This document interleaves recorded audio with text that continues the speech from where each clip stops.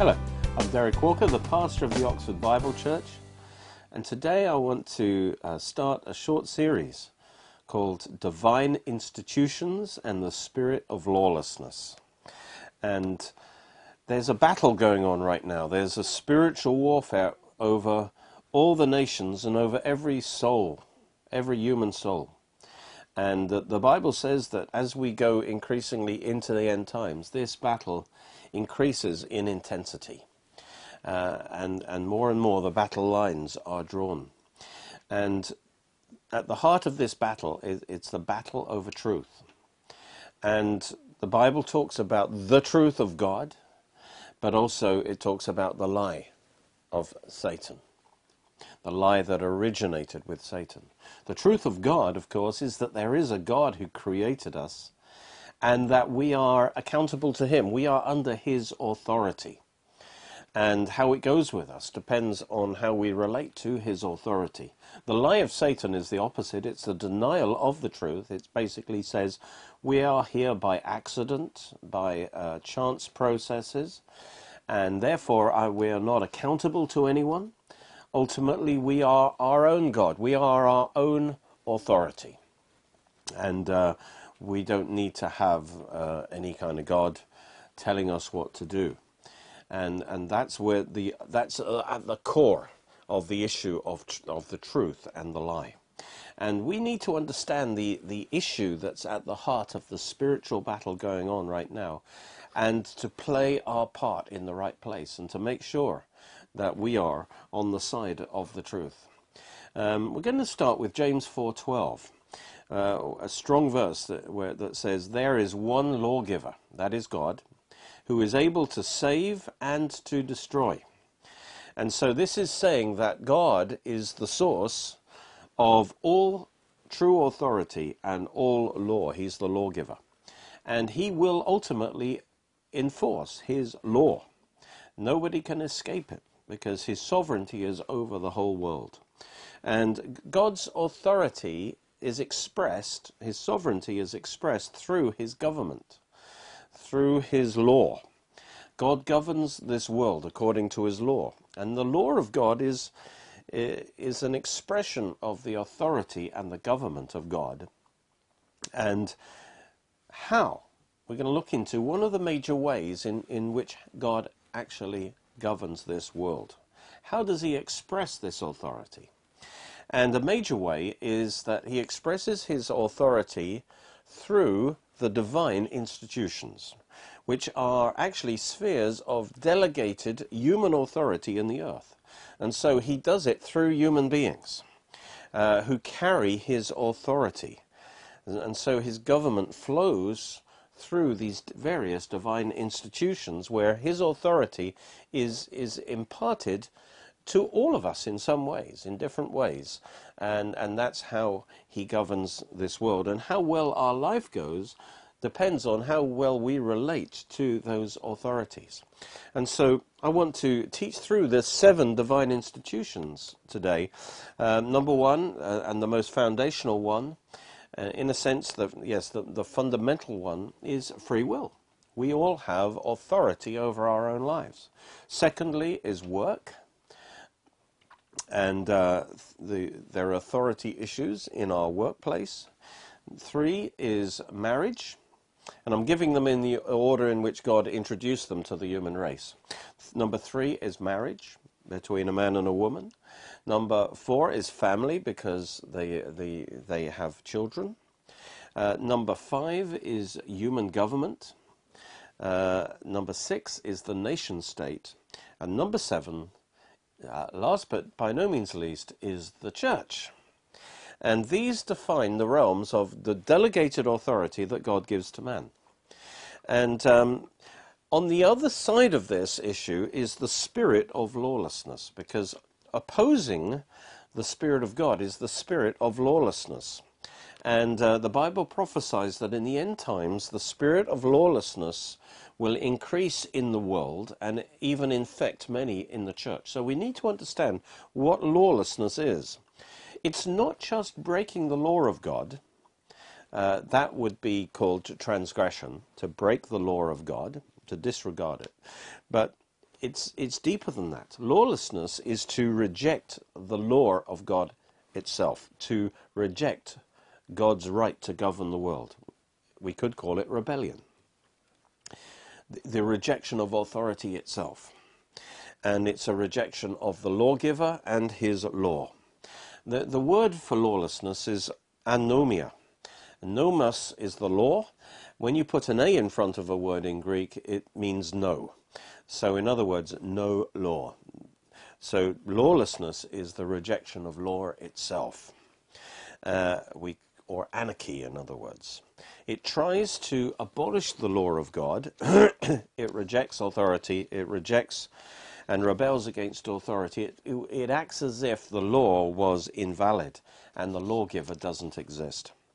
And so it is the opposite spirit to God's spirit, which honors authority and honors God's law. The spirit of lawlessness rejects God's law and government in this world, and in particular it rejects and tries to undermine the divine institutions, and it rejects God's right to rule. And so we need to recognize when it manifests itself. It doesn't just attack God and questions God's existence, it also attacks and seeks to undermine authority, true authority, wherever it lies. Especially where it's embodied in and expressed through the divine institutions, which we'll see from the Word of God what each one of these are. And so lawlessness hates authority, and it is the spirit of Satan working in the world, and it is toxic, as we'll see, to our spiritual health. So we have to be very on guard against it. It's not just trying to make you disobey God. It actually wants to capture your heart so that you reject God's authority when you meet it, and you try and overthrow it. And so lawlessness is not just about our direct relationship with God, not submitting to God. It's actually to do with our relationship with human authorities, and that's often what we find harder. But part of our submission, a big part of our submission to God, is actually submitting to the human authorities that carry the authority of God. Because all authority comes from God. Only God has absolute authority, but he delegates his authority to man. And man is meant to, as it were, co-rule or be God's vice-regent, rule under God with his authority. And God trusts human beings with that authority. And we are to submit, even though those human beings are imperfect, we are to honor that authority and submit to that authority where it is a true authority. And you cannot submit to God without also submitting to his authorities. And that's where some struggle. So God governs through his delegated authorities, through men, as well as speaking to us directly, of course.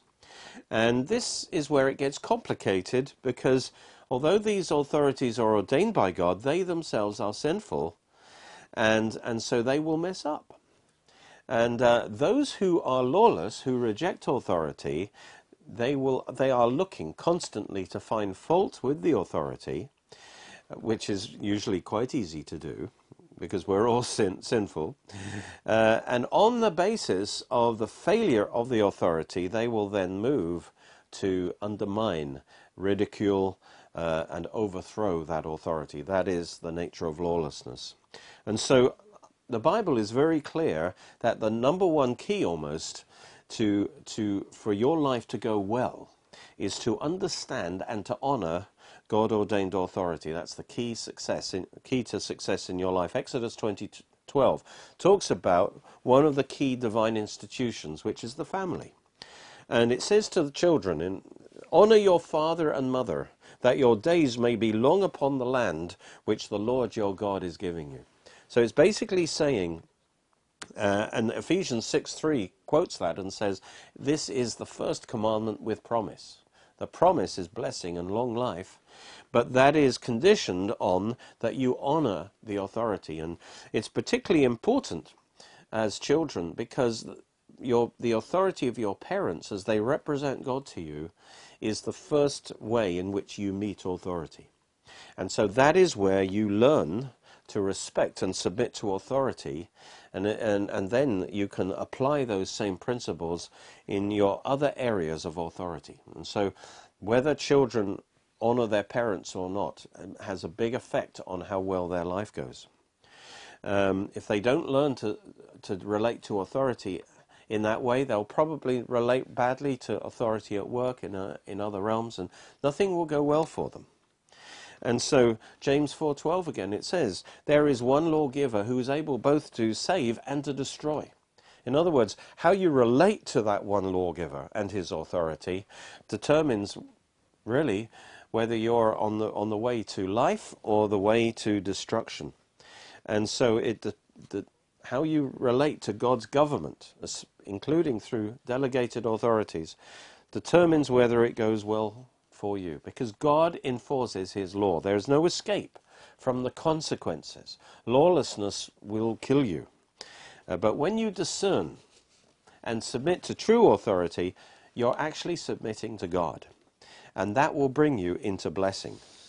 But if you rebel against God's authority, then you'll head towards destruction.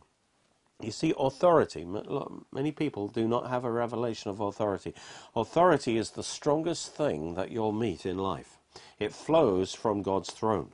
It's more important and significant than power. We're easily impressed by power, but authority represents God himself, whereas power simply represents his act. So to sin against authority is much more serious, because you are sinning against God himself. And so it's important to recognize lawlessness, especially in our own heart, because that gives Satan access in our life. How we relate to authority goes to the heart of who we are and who we will become and how it goes with us. Remember, only God has absolute inherent authority within himself, but he delegates this authority in different ways through the divine institutions. And so to rebel against God's authority in a divine institution is actually a serious issue, because it is a rebellion against God's authority. God himself delegated that authority. So we must understand these divine institutions and respect them and not violate them. We need to defend them and uphold them.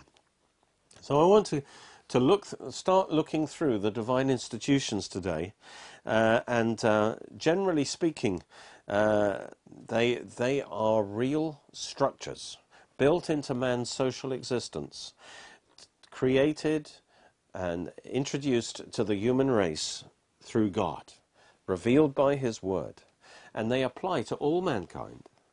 They didn't evolve, they were created, and they were there right from the beginning.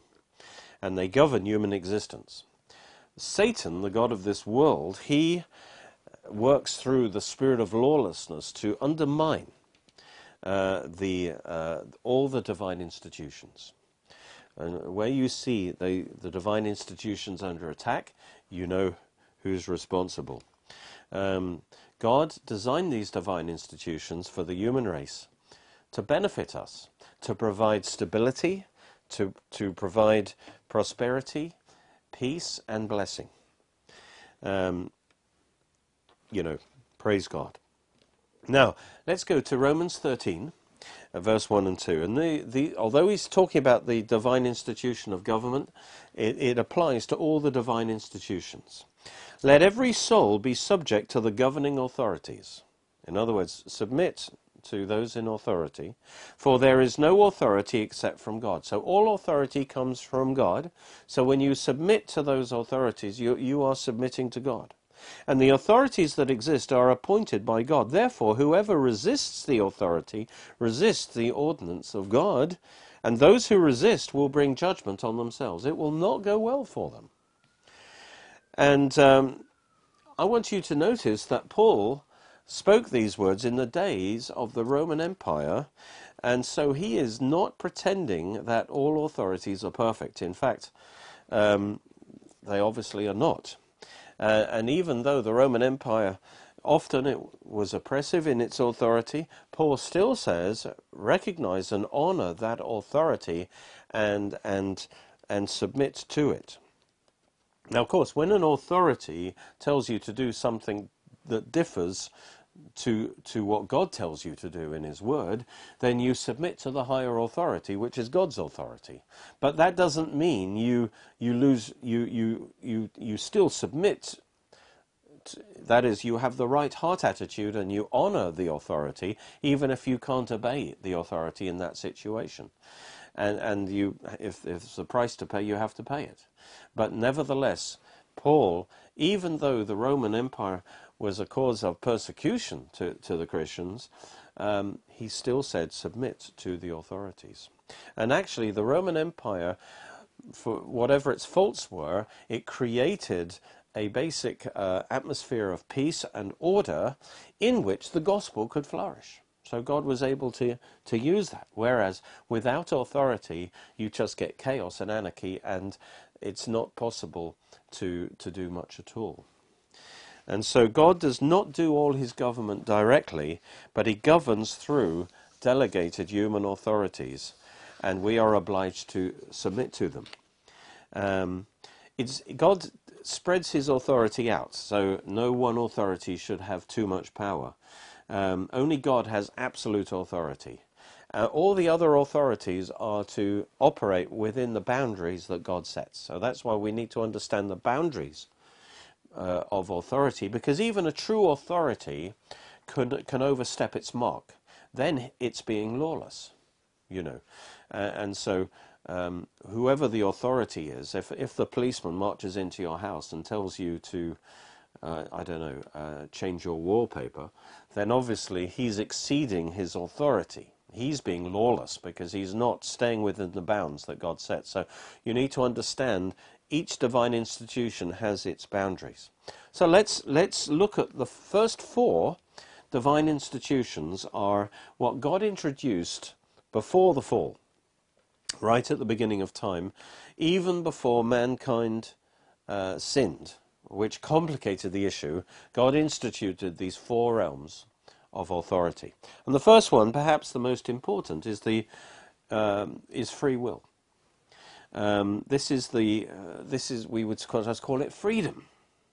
This is the foundational area of delegated authority. This is the authority that you have over your own life, the right of dominion over your own life, over your surroundings. And all the other divine institutions, in a sense, build on that as a basic understanding.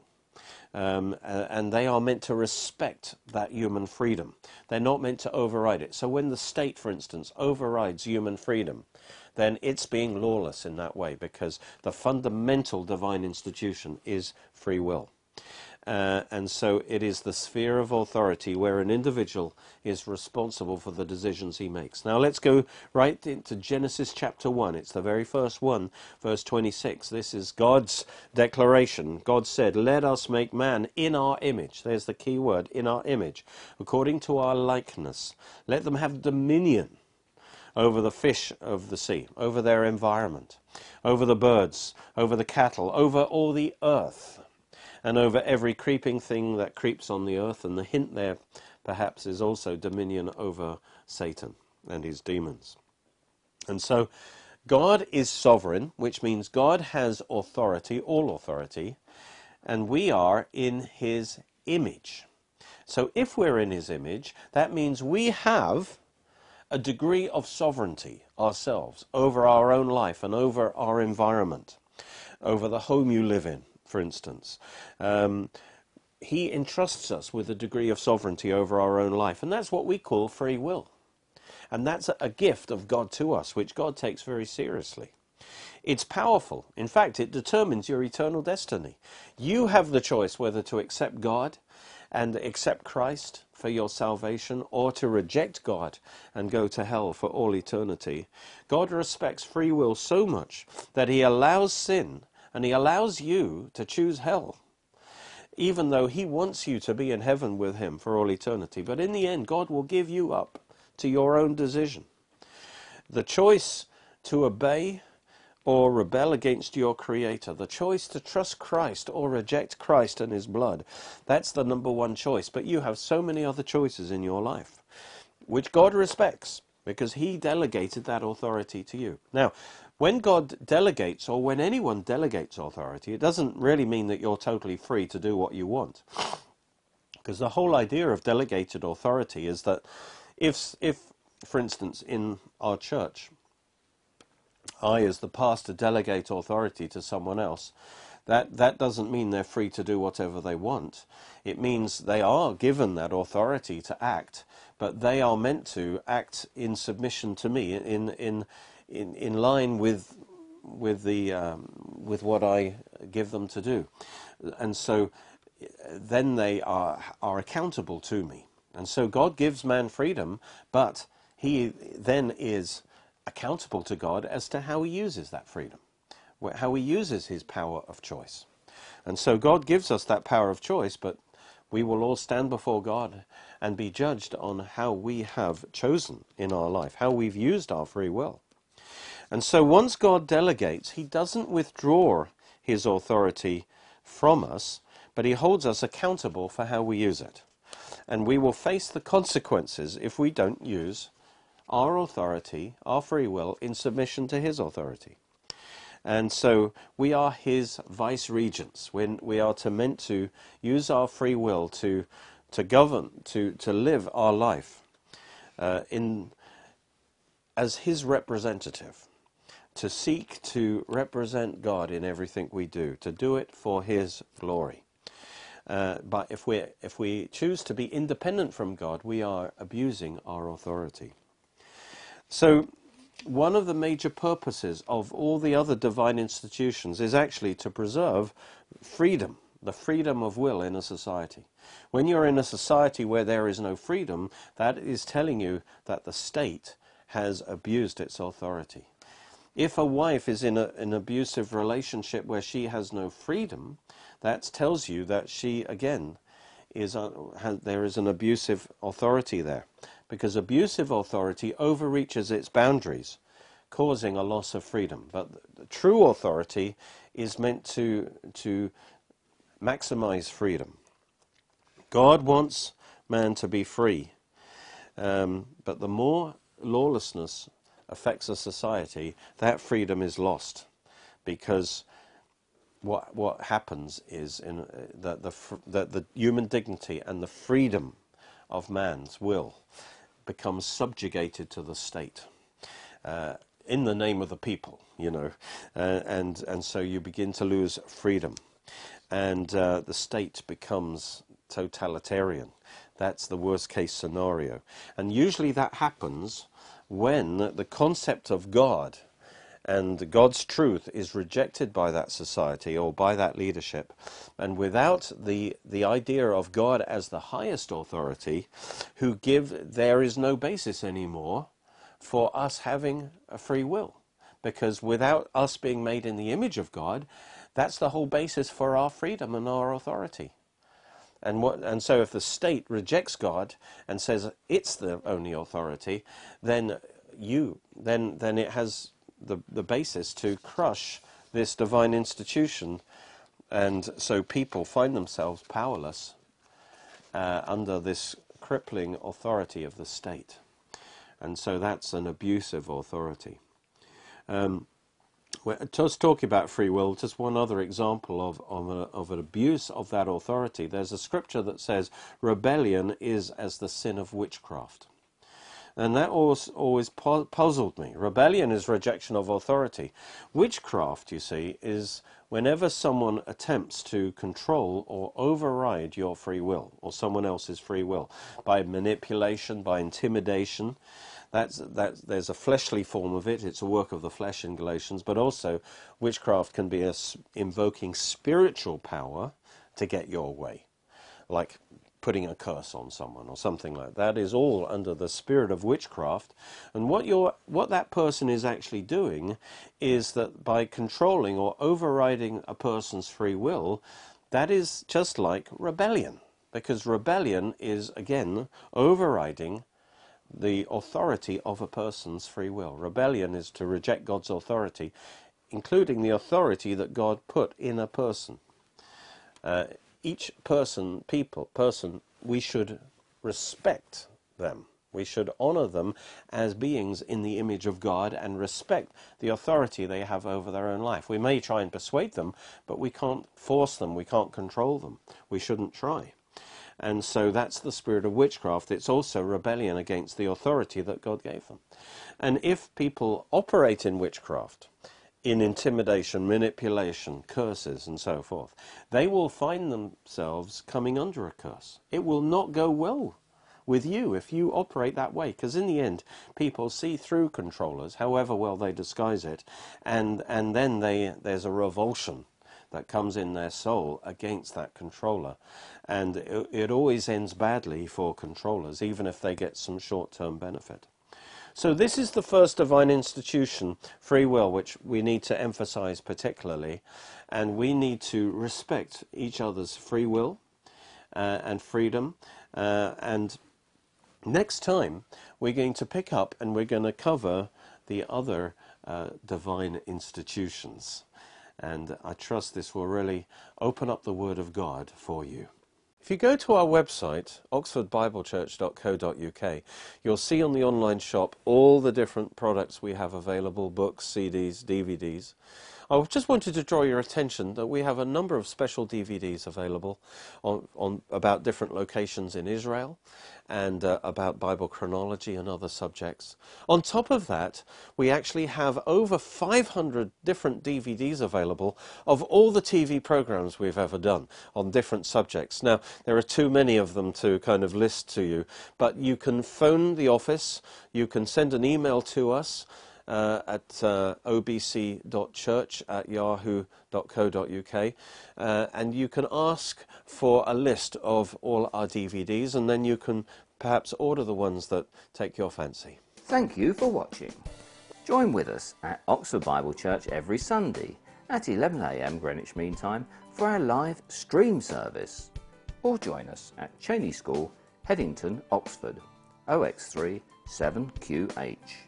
You can watch more of our teachings on our Roku channel and Derek Walker's YouTube channel. All Derek Walker's books are available in printed and Kindle versions in all Amazons worldwide, or online with other great products, where you can also support our programs at www.oxfordbiblechurch.co.uk, or by calling 01865 515 086.